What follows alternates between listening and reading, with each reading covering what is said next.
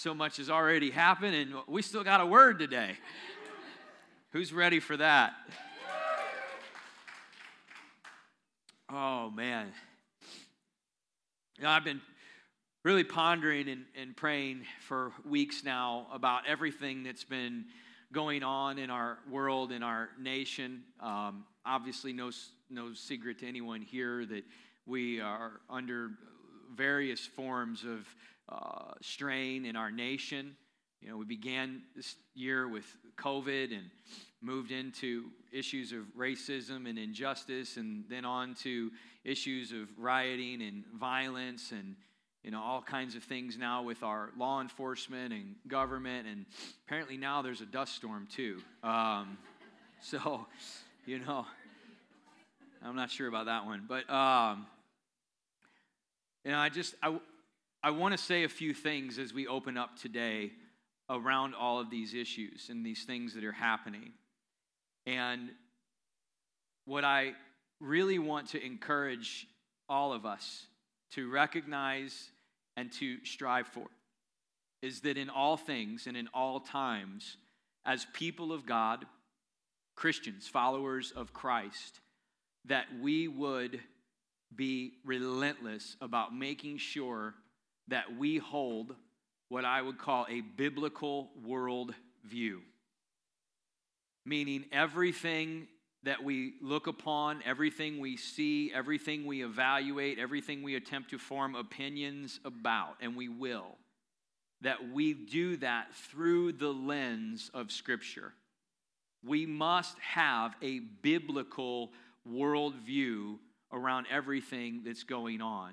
Meaning, this is the ultimate authority and the ultimate governing truth around everything that we see in our lives in any given season. You can have a philosophical worldview, you can have a political worldview, you can have a scientific worldview, probably many others. The idea is that worldview is really what shapes the lens by which you see the world through and by which you form your opinions around. What you cannot do is you cannot hold all worldviews equally at one time. So as people of God, we are called to have a biblical worldview towards all matters that are happening in our world and how we act on that. We can conclude clearly from Scripture a number of things. Certainly things that are happening in our nation and around us. I want to just say some examples. We can see clearly from the Word of God that any type of spirit or any type of mindset that would treat another person unequally or degrade them or diminish them based on the color of their skin is wrong and is evil. And as people of God, if we hold a biblical worldview, we accept that we must be against that. We must be against any form of racism or prejudice at any time. We can also look at the Bible, and I think it's very clear. We can see that God respects all life and loves all life. When it comes to matters like abortion and the protection of the unborn, I think it's very clear in Scripture that God is the author of life, and we do not have the right to take that. And so these are things that are completely clear and evident. We can see things also around, keep going, domestic abuse, child abuse, marriage between a man and a woman. There are a handful of matters that whether we like it or not, whether it's something we like when we hear it or not, is kind of irrelevant. The fact is, there are very consistent truths through Scripture that we must adopt and embrace as part of how we have our worldview. Christians can form a worldview that's not a biblical worldview. I don't know if you knew that or not. And that, to me, is probably more dangerous than atheists and agnostics who do not have a biblical worldview. In many cases, because that's where conformity begins to happen. We also look at the methods by which we take action against certain injustices, and we must rigidly adhere to Scripture in the way we approach our methods around taking action against any of those injustices. Am I making sense? So if we resort to some sort of hatred or evil to combat an injustice, then we have just moved away and departed from the integrity of Scripture and the way our methods are being used to approach that. And those methods will not be blessed. We must maintain a biblical worldview around all things. And so today, I want to share a message with us that I believe has to do with what we as Christians, as the church and the body of Christ at large, must be doing, can be doing, should be doing right now as a part of biblical worldview methods that we can be active about to help be a part of the solution and not the problem in our world today. Everybody say, I want to be a part of the solution. And so let's open our Bibles and let's go to the book of Galatians to start here in reading our text. And we're going to read Galatians chapter 6, verses 7 through 10. If you don't have your Bible, it's okay. We've got the words on the screen here up front. Verse 7 says, do not be deceived. God is not mocked. For whatever a man sows, that he will also reap. For he who sows to his flesh will of the flesh reap corruption. But he who sows to the Spirit will of the Spirit reap everlasting life. And let us not grow weary while doing good, for in due season we shall reap. Everybody say, shall reap. If we do not lose heart. Therefore, as we have opportunity, let us do good to all, especially to those who are of the household of faith. Let's pray. Lord, in Jesus' name, we need to hear from you, God. Speak to us today. Encourage us, Lord. Encourage us and build us up in these times and in these moments that we are in. I pray that you would just speak through me, God, clearly. That people are hearing you, Lord, in their heart in the way that you're using me to bring forth your word. In Jesus' name I pray. Amen. Amen. So, the Apostle Paul is writing this letter to churches in this region of Galatia. Now, Galatia is not just a city, it's a region, and there are many churches in this region that are receiving this letter. So far as we can tell, it's the only letter that Paul wrote that actually went to multiple churches at one time. Some of the churches in the region of Galatia were Antioch, Iconium, Lystra, Derbe. We read about these churches and their beginnings through the book of Acts as the apostles traveled and did the works of ministry after the New Testament church was birthed. And so Paul's writing this letter to these churches. And what he's doing in this letter, it's 6 chapters in our Bible, but it's, one letter, one consistent letter that he wrote and sent. And what he's doing in the letter is he is combating a spirit of legalism that has started to rise up in these churches. And that spirit of legalism is happening because there are a lot of Jews who have come to the saving grace, the faith and the saving grace of Jesus. They've accepted Jesus as the Messiah, and so they've been saved, but they're still struggling with trying to do the works of the law in order to earn their righteousness. So their view is that it's Jesus and these things that earns their righteousness. It's never Jesus and anything. It's just Jesus. And so Paul is combating this, and he's coming against that spirit of legalism, and he spends a whole lot of time through the beginning and most of that letter speaking about it's not about your works, it's about grace. It's not about upholding the law and doing good works that keeps you righteous or makes you righteous. It's just about grace. One of the things, for example, that they were doing, the Jews who'd come to the faith in Christ, is that they thought that the Gentiles, the non-Jews who were getting saved as well through the gospel acceptance, they felt like that they also needed to go and get circumcised. Now, can you imagine that, Rodrigo? I mean, as a grown man, like, hey, welcome to the faith. So excited, buddy. We're going to get you in next step classes and everything. There's just one more thing we need to do to seal the deal. No pun intended on that, by the way. We just need to go in the back room. We're gonna make this thing legit. You got my knife right here. You're going to be like, I'm going to have to think about it. Yeah, I'm going to pray on that one.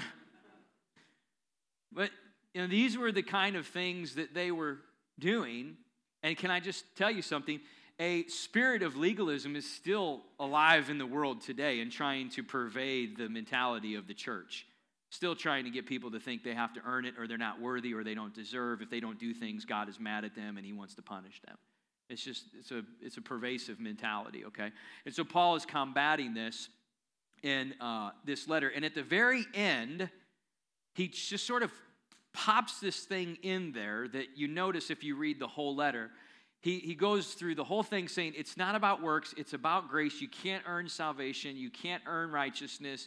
But at the very end, he says, but you have to do good works. You have to do good works, and there's a reason why you have to continue doing good works. And those are the verses that we just read. And I feel like right now we can see the need as much as ever for the church to recognize I'm not saved by my works, but as a part of the body of Christ, I must be busy about doing good works that God has called me to if we're going to see something significant in our land. So Paul's writing style here is one of an allegorical style. And what that means is he takes a concept, in this case, reaping and sowing. He takes a concept and he speaks about a concept that has natural laws. You sow and you reap. When it comes to agriculture and harvest time, we know that is a natural law. And he uses the principles of that natural law to parallel them with spiritual laws and truths that have deeper meaning. It's called an allegorical style. Jesus did things similar to this. He spoke in parables, right? He told stories, and those stories had deeper meanings. He was the master of it, by the way. And so Paul is writing here in an allegorical style, and he's talking about sowing seed and reaping a harvest. And the implications there are that sowing seed is doing good works, and reaping a harvest is then when the results of doing those good works come in, and the blessing and rewards of God come back to his children for their faithfulness. And so the title of the message today is Harvest Times. Harvest Times. So let me ask you a question. Think about this for a second. Are you possibly, maybe you don't even realize it, are you waiting for a harvest to come in? Are you anticipating something to happen as a result of the work that you've been doing? Are you perhaps reaching a point of dissatisfaction that it's not happening as quickly as you would like it to? I think this message is so important right now today because I believe with all my heart that even though we have many, many terrible and difficult things going on, that God is doing something significant in this earth. And I believe with all my heart that he's doing something significant in the church. It seems like God is actually taking some time to reset a lot of our ecclesiology. The way we view church, the way we approach church, the way we go about church, everything about the way we see that. That God is resetting our ecclesiology in a lot of ways. We've already seen that the church has got a reach that's far greater than within the walls of buildings, and that's been amplified significantly over the last few months. But there's many more things. So I would say, and I'm saying this to myself because I've been wrestling through these issues as well, is if God is doing something, part of us, following Christ is yielding our will and turning our will towards God's will. So if he is doing something in the church right now, and he's doing this work in a deep way, why would we want to turn our will away from that instead of towards that and what he is doing? And let me further expand as we continue to see so many difficult things happening in our world, struggles that are going on, and we as the body of Christ are sowing seed, planting seed, doing good works, let us not develop some sort of mentality where we get to a point where we just start saying, okay, God, I'm done with it now. I'm ready to move on. God, it's time to turn the page. I'm finished with this, Lord. We're done. We're ready to move on. We've been doing good. I'm just tired of it, Lord. I've been nice to these people for too long. I've been loving them for too long. I've been doing it for weeks now, and nothing seems to be changing, Lord. They don't seem to be coming around. I'm done. Let's move on. This is a great threat to the body of Christ right now in the season that we live in, is that we would abandon the seed time because we are frustrated with the harvest that hasn't come in yet. Am I making sense? And so these words, these verses here in Galatians that Paul speaks about, I want to draw a few of the words out of these verses that I believe really speak to the heart of what we as the church need to be really focused on, praying about, and busy in this time right here that we're in. The first word is sowing. So we know that sowing seed is the equivalent of good works, right? So let's just categorize this as any spirit-led prayers, any actions, any form of serving, any spirit-led giving, any words of encouragement. I mean, you just categorize any of those things. We'll just call good seed, right? Good works that we're busy about the business of doing. And he says that God will not be mocked in this thing. Now, that should really get your attention, right? That language, God will not be mocked. And what does he say? He says, whatever a person sows, that is what that person will also reap. Now, we've been very fortunate and privileged to meet a lot of farmers in our community here and over in Jerseyville as well now, and just really respect every one of them and the work ethic and all that. But what's interesting is I've never met a farmer yet that went out and planted corn in the springtime, and then whenever the crop started to come in, looked at the crop and said, well, by golly, that's a weird thing. I wanted wheat, and I got corn. I mean, I know I planted corn, but I was expecting wheat to come in, not corn. You're like, what are you talking about? That's what you planted. That's what you got, right? I'm trying to reduce these things down to very simple terms for us to understand, because what he's saying is God is not mocked in this. Whatever you choose to sow, and you are sowing seed of some quality, it's just a matter of what quality of seed you're sowing. Whatever it is, that is what you are going to harvest. That is what's going to come in. And so let me just ask you a question. Are you possibly getting a harvest right now that you don't like? Is the result of things that are coming into your life possibly not lining up with what you really feel like God's called you to do and where he called you to be? Could it be possibly that you are harvesting something that is a direct result of the seed that you sown in a previous season? Let me say it another way. Are you reaping what you've sown? Right? I mean, that's like one of the most cliche statements that we hear a billion times. But all of a sudden, when you read Galatians 6, 7 through 10, it's just not so cliche. It's very potent and very, very powerful. He says that you're going to reap what you sow. Make no mistake about it. And he says you can sow two different kinds of crop. You can sow to the flesh, and then you will reap corruption.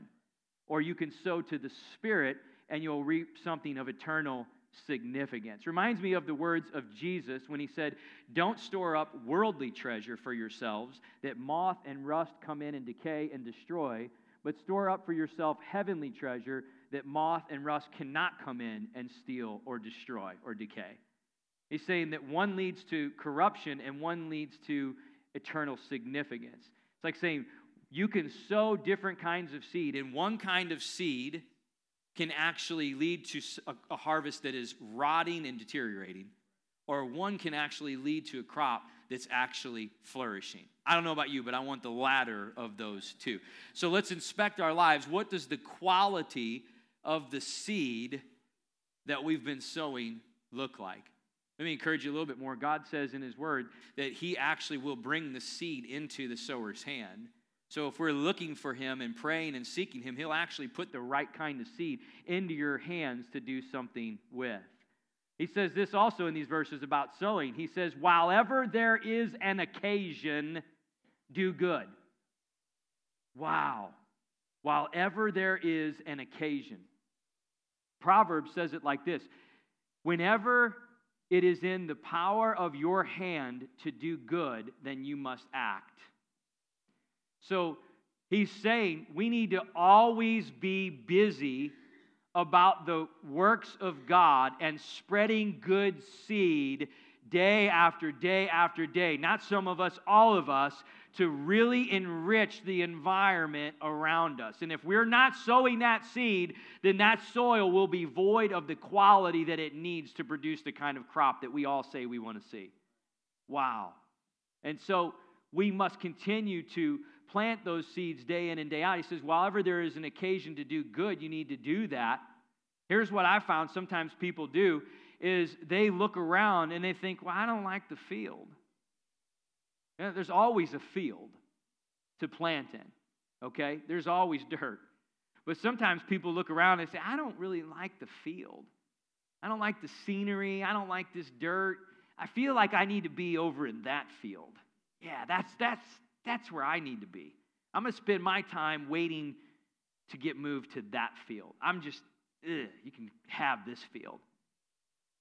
And the problem with that is that we begin to look upon our present condition in a way that removes us from actually planting seed in the soil that we're at right now. There's always a field. And if you choose not to plant seed and do good because you just think it's not worth it, or you just think that this isn't where you're supposed to be, whatever it might look like, yeah, you may get moved to that other field at a future season. It may very well be what God intends to do. But if you refuse to plant seed now in the soil that you are actually finding yourself surrounded by, you might miss an entire harvest cycle that God wants to bring in for you. And you could deplete the soil of richness and enrichment that God wants to leave there as a deposit after He moves you on. Oh, man, that's some gut check stuff right there, isn't it? I don't want to leave a field in a barren condition that I was supposed to be responsible for cultivating and nurturing while I was there, when someone else comes along after that and continues to work in it. The church, good works, right now, the world needs it. We need to be planting seed. We need to be continually doing that despite what the growth or harvest externally looks like before it gets here. And we know that the other thing he says about sowing, this brings me to my second point, is that we reap. Now, I love this because there's a promise here. If you see that, he says, you shall reap. Ecclesiastes and Psalms say when you enjoy the fruit of your labor, not if you enjoy the fruit of your labor. He says it's a promise. If you do these things, then you will reap a harvest. So the second one is reaping. But he says it like this. He says, you will reap that harvest in due time. Oh, there it is. There it is. I just like to reap the harvest part. Due time. Okay. What's that all about, Lord? Go ahead. Hit me with it, right? He says, well, due time, what that means is a point of full maturity. It means fully nourished, fully developed, and fully grown.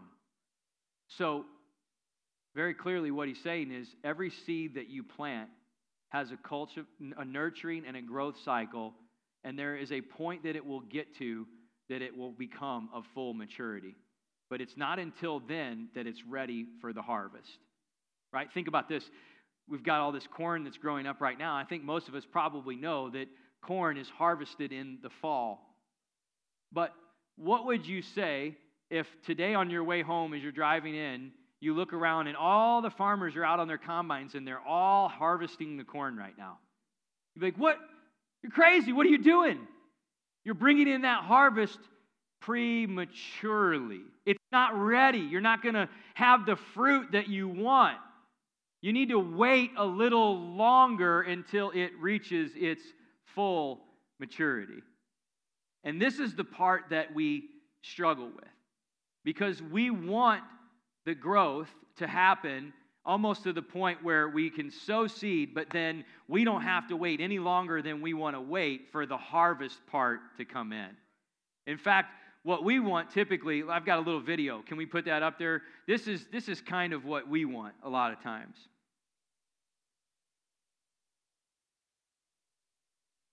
Oh, that's great. Oh, I just planted that seed yesterday. Oh, that is just fantastic. We want the time-lapse video, don't we? But God says, it's not for you to know seasons and times that I've appointed. So this is where faith comes in. We don't know what God's full maturity looks like, what due time looks like for the seed that we're planting.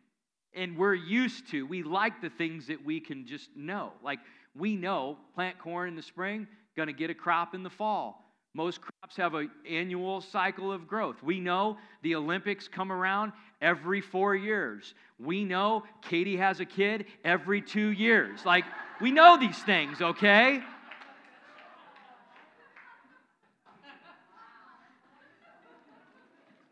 I'm not speaking prophetically right now, okay? We know these things, but we don't know God's growth cycles. It's not in our ability to know that. So we have to continue planting, and we have to continue watering and nurturing.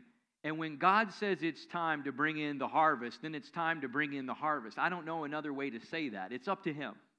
And when that happens, we have to trust and know that that's when it's reached the point of full maturity.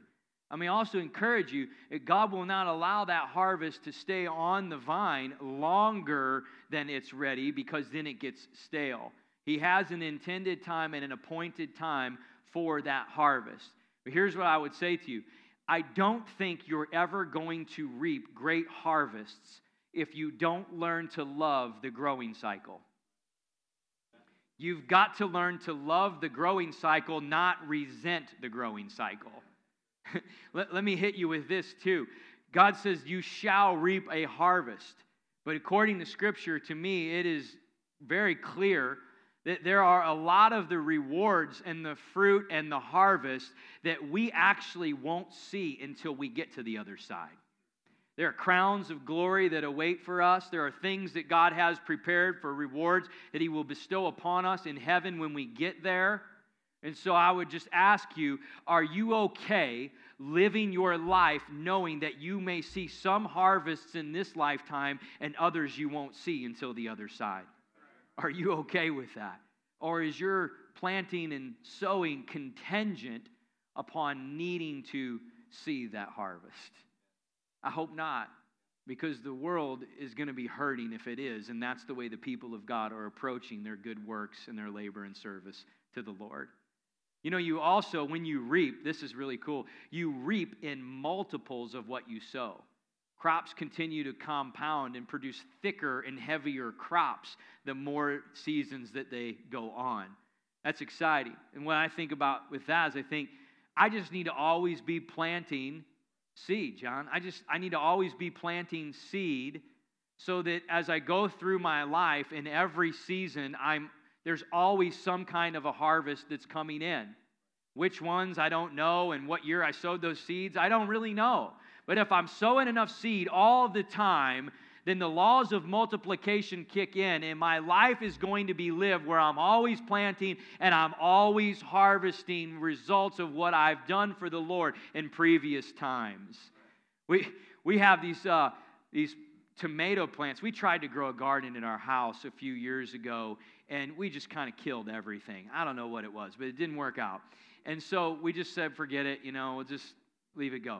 Well, then, as soon as we did that, all of a sudden we've got the best tomato plants that just started growing out of some area in the front of our yard that we have no idea where they came from.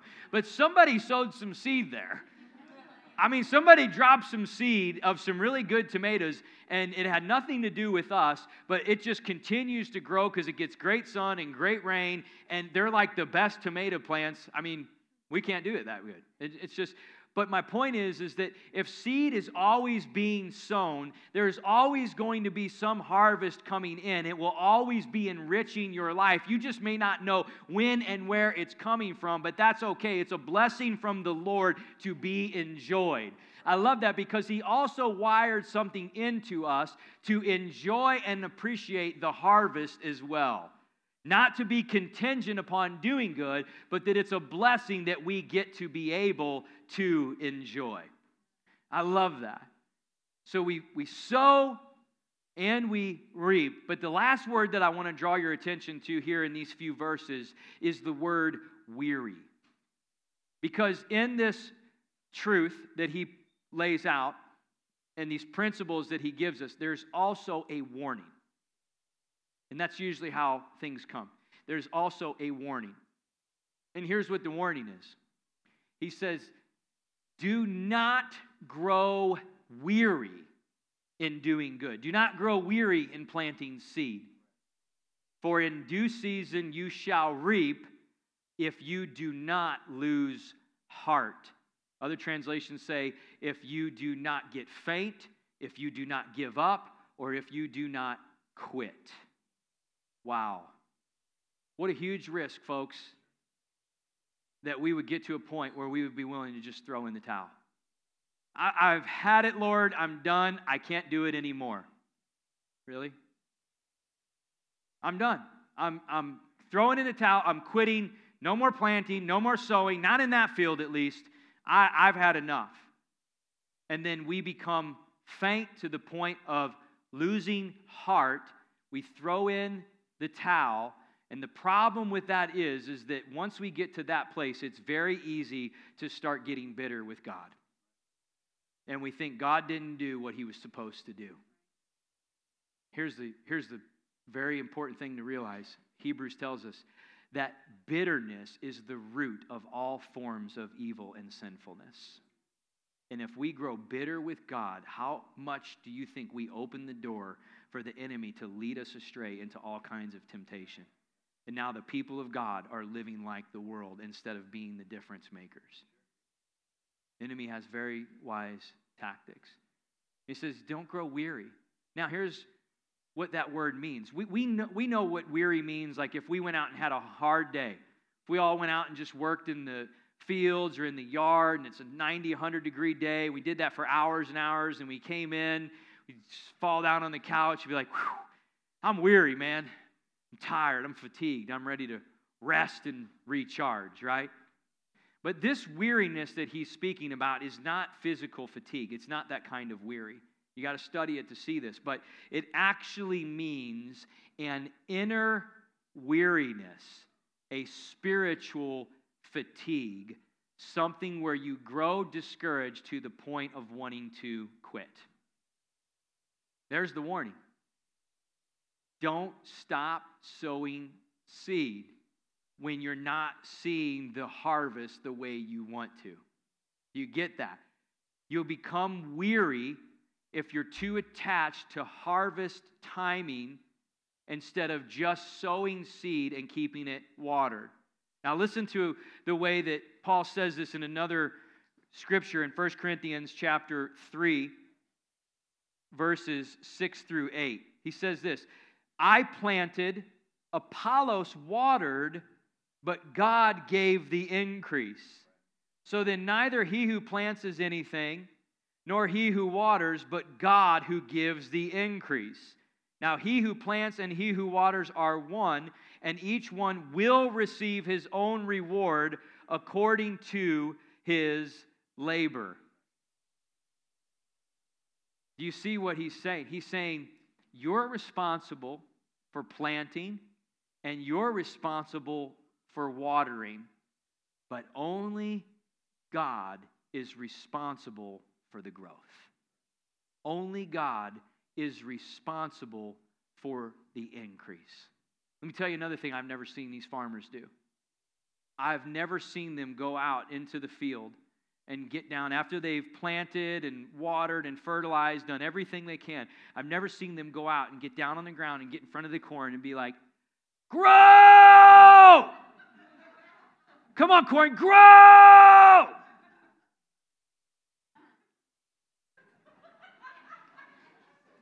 I'm your pastor. Let me just remind you of that, okay? What does that say about you? All right. You'd think that they're nutcases, like you may be thinking about me right now, but that's okay. Why are they trying to make it grow? They can't make it grow. I mean, they create the conditions. They plant, they water, they fertilize, they weeds. We create the conditions, but only God can make it grow. And any time, please hear me, any time that we try to assume responsibility for something that Jesus entirely assumes responsibility for, we will become weary because you can't carry it. He said, I will build my church. That means if Matt Heck tries to build his church, he'll become weary. And I've been there, and I've experienced it. It's easy to slip into these places. Jesus says, I'll build my church. Now, he did tell us to go and share the gospel. He did tell us to go and make disciples. He did tell us to lay hands on the sick. He did tell us to cast out demons. But he said, I, Jesus, will build my church. We create the conditions, but God brings the growth. And I've found that sometimes it's hard to see the growth through the natural eye. Right? I was gone, a couple weeks ago, I was gone for, like 2 days. And I came back. And when I came back, I was like, whoa, look at the corn. Man, that corn really grew. Just in a few days. They say it can grow like almost 6 inches a day at certain points of the year. So I came back after a few days, I looked at it, and I said, wow, that corn really shot up. The evidence of the growth was very obvious. But if I was to go out there today, pop up a lawn chair, set it down right next to the field, and just start watching it, and Katie would say, what in God's name are you doing out there? And I would say, I'm just watching the corn grow. It's growing, honey. Look at it. It's growing. Oh, a micrometer. It just grew. Did you see that? It's just so fun to watch. You can't really see it growing. But the farmers know it's growing because they've created the conditions for it to grow. You might say that there's a kind of faith about them that they know that harvest is going to come in, that crop is going to grow once they've created the conditions. Here's what I'm telling you. You need to sow seed, and you need to water seed. But you may not be able to look at it through the natural eye and say that you see evidence that it's growing right now. But you need to be able to stand in a place of faith that says, I know God is bringing the increase. I know He's growing this thing. In fact, it's growing right now in this very moment. But it's so deep beneath the surface that I can't even really peer into it. But over seasons of time, we can look back, can't we, and say, my, look what God done in that year. My, look what God did over those years of time in my life. And we can have faith that that harvest is going to come in. When? We just don't know. One last thing I'll hit you with is the farmers, one of the things that they will typically do with their crops is they will purchase something that's called crop insurance. So in the event of some kind of disaster, hailstorm, locust, whatever, if some way they have a crop failure, there's an insurance policy that they can lay claim to that can reimburse them and actually reward them for what they would have brought in for that crop. Now, that's in the natural. But I want to tell you today that the promises of God that are spiritual are above everything that is natural. And if God says you plant and you water, you shall reap a harvest, there will be increase. You don't need any crop insurance. You don't need any plan B. And you don't need to be in a situation where you're thinking, I'm going to do this, but if God doesn't come through, then I'm going to have a backup plan to take care of this myself to fix these things. You've got to know in everything in you that when you're planting and when you're watering seed, that God is doing a supernatural work. He's bringing an increase, and there is a harvest that's coming in. And it may be your children or your children's children or their children that see it. I don't know, but there will be a harvest that God brings in for His people when He says it's time. Hallelujah. We've got to keep planting and keep watering seed. We cannot get weary. We cannot get tired of doing what we need to do because the conditions are hard. Hey, some ground is really tough and really hard and really difficult to plow, but it can still be plowed, it can still be planted, and it can still be harvested. The conditions of the soil, I acknowledge, are very hard right now in our nation, very hard right now in our community. But if you and I and the people of God aren't willing to break the ground and sow the seed and water it and keep on doing it and not throw in the towel, then what's the future going to look like for people? We have to be ready to do this and continue enriching the environment around us. Not getting weary and stop sowing seed, and certainly not starting to throw bad seed where good seed needs to be sown, repaying evil for evil instead of evil with good. Quality of the seed we're sowing in our daily life has everything to do with the quality of the harvest our generations will reap in the future. Close with this question. Invite the team to come back up. Why does a fish swim? Why does a fish swim? You guys are like, this dude is so deep, man. He's so deep. Wow. Never thought about it. I would just say, you say it different ways. I would say it like this. A fish swims because it's a fish. There you go. You can tweet that. It's less than 144 characters. It's really good. A fish swims because it's a fish. It doesn't swim because it only likes to get wet. It doesn't swim just because it likes to be refreshed. Because if the water was too cold or the water was too hot, then it wouldn't want to swim. A fish swims because it's a fish. Because it's created that way.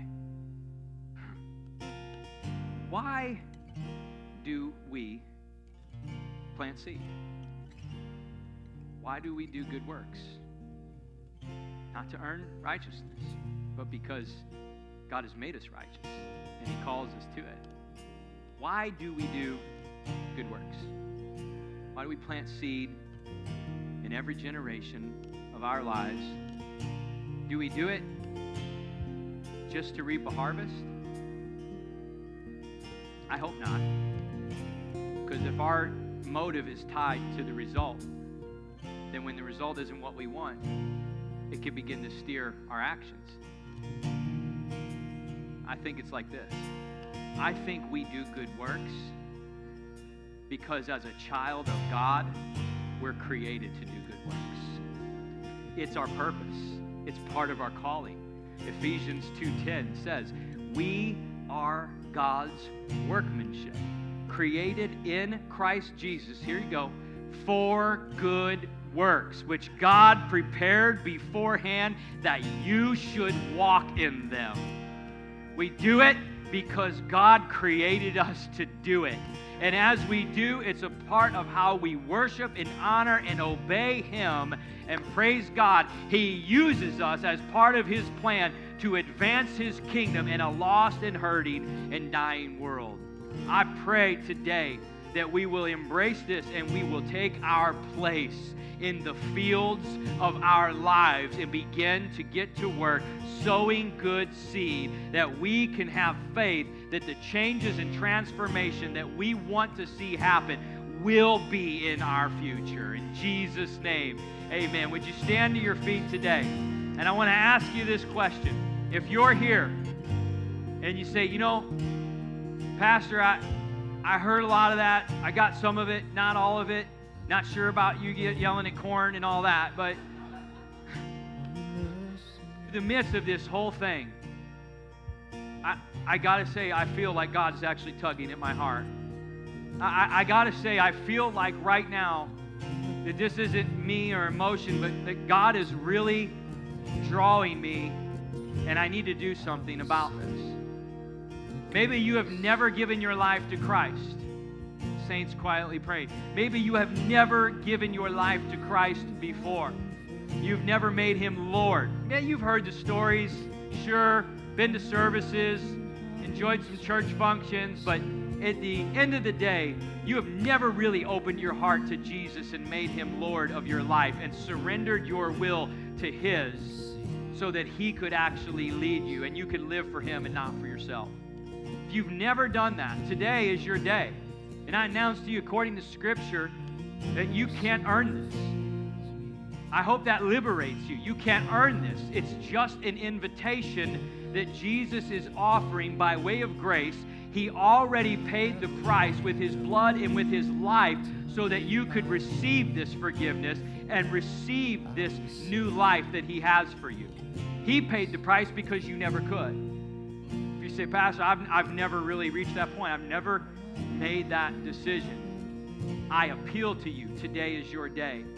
Do not leave here without responding to the invitation that is knocking at the door of your heart.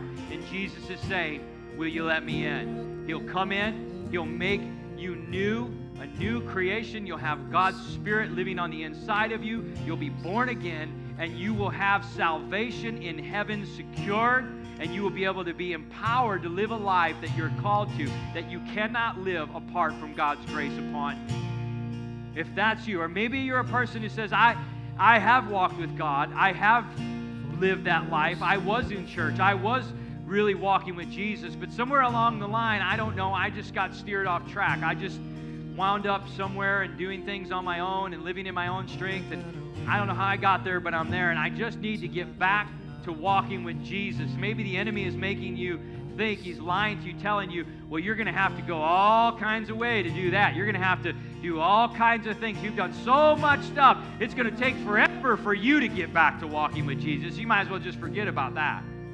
I'm here to tell you that Jesus' blood will cleanse you from every sin as far as the east is from the west. He will meet you right where you are at your point of repentance, and He will offer forgiveness that's sweeter than honey.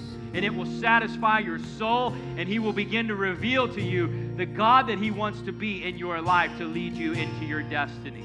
If everyone could just bow their head and close their eyes for a moment, I want to ask you all over this place today, if you're ready to respond to Jesus today, to give your heart to Him or to come back to Him, in either of those situations, this is your day. I want to lead you in a prayer. It's not about the words. It's just about you meaning business with God today. You say, I need it, I want it, and now's my day. If that's you, on the count of 3, would you raise your hand while every head is bowed and every eye closed? I want to see who you are. I want to lead you in this prayer. 1, 2, 3. I need Jesus. I see your hand. I see your hand. Yes, sir. Yes, ma'am. Yes, sir. Is there anyone else? The Lord's tugging at your heart. Yes, sir. I see your hand. You say, this is my day. I'm ready. You're not promised tomorrow. None of us are. Eternity hangs in the balance. We cannot reject Christ and expect to inherit salvation. We must receive Him. Is there anyone else in this place today that says, yes, Pastor, I'm ready? God bless you, ma'am. I see your hand. I feel like this moment was for you. God's getting ready to meet you right where you are. I feel like the Lord is saying something to you. He's saying, I see your hurt. I see your pain. You've been crying out to me. You've been asking me, where are you, God? I've been there. I've never left you. I've seen everything that you've been through, and I'm receiving you into my arms today as you're coming back to me, and I am going to begin to lead you down a path of forgiveness and restoration. Today is a new day. I've got some new things planned for you. Behold, it's going to spring forth like life, like plants and trees that are growing up in a desert environment. You feel like, how could something grow right now in this environment that I'm in? But God says, I'm the God who can make things grow in a desert land. Watch and see what I won't do, says the Lord. Father, in Jesus' name, this is your prayer. Lord, I give my life to you today. I surrender my will and I give my heart to Jesus. He is the Lord of my life. Holy Spirit, come and live on the inside of me. Jesus, make your home in me and with me. I turn from my old life and my old ways in the flesh, and I turn entirely to you. I want to live for you, and I want to live for you alone, God. Thank you for making me a new creation. Thank you for giving me eternal life. Help me to become the person that you've created me to be. In Jesus' name. Ma'am, and others who raise your hand, I announce to you today that there is a destiny on your life. You will not just get by, but you will flourish. Jesus came so that you could not just have life, but have it abundantly, which is everything that He has for you. I'm excited about that today. Hallelujah. Let's give the Lord praise. Woo! I love you.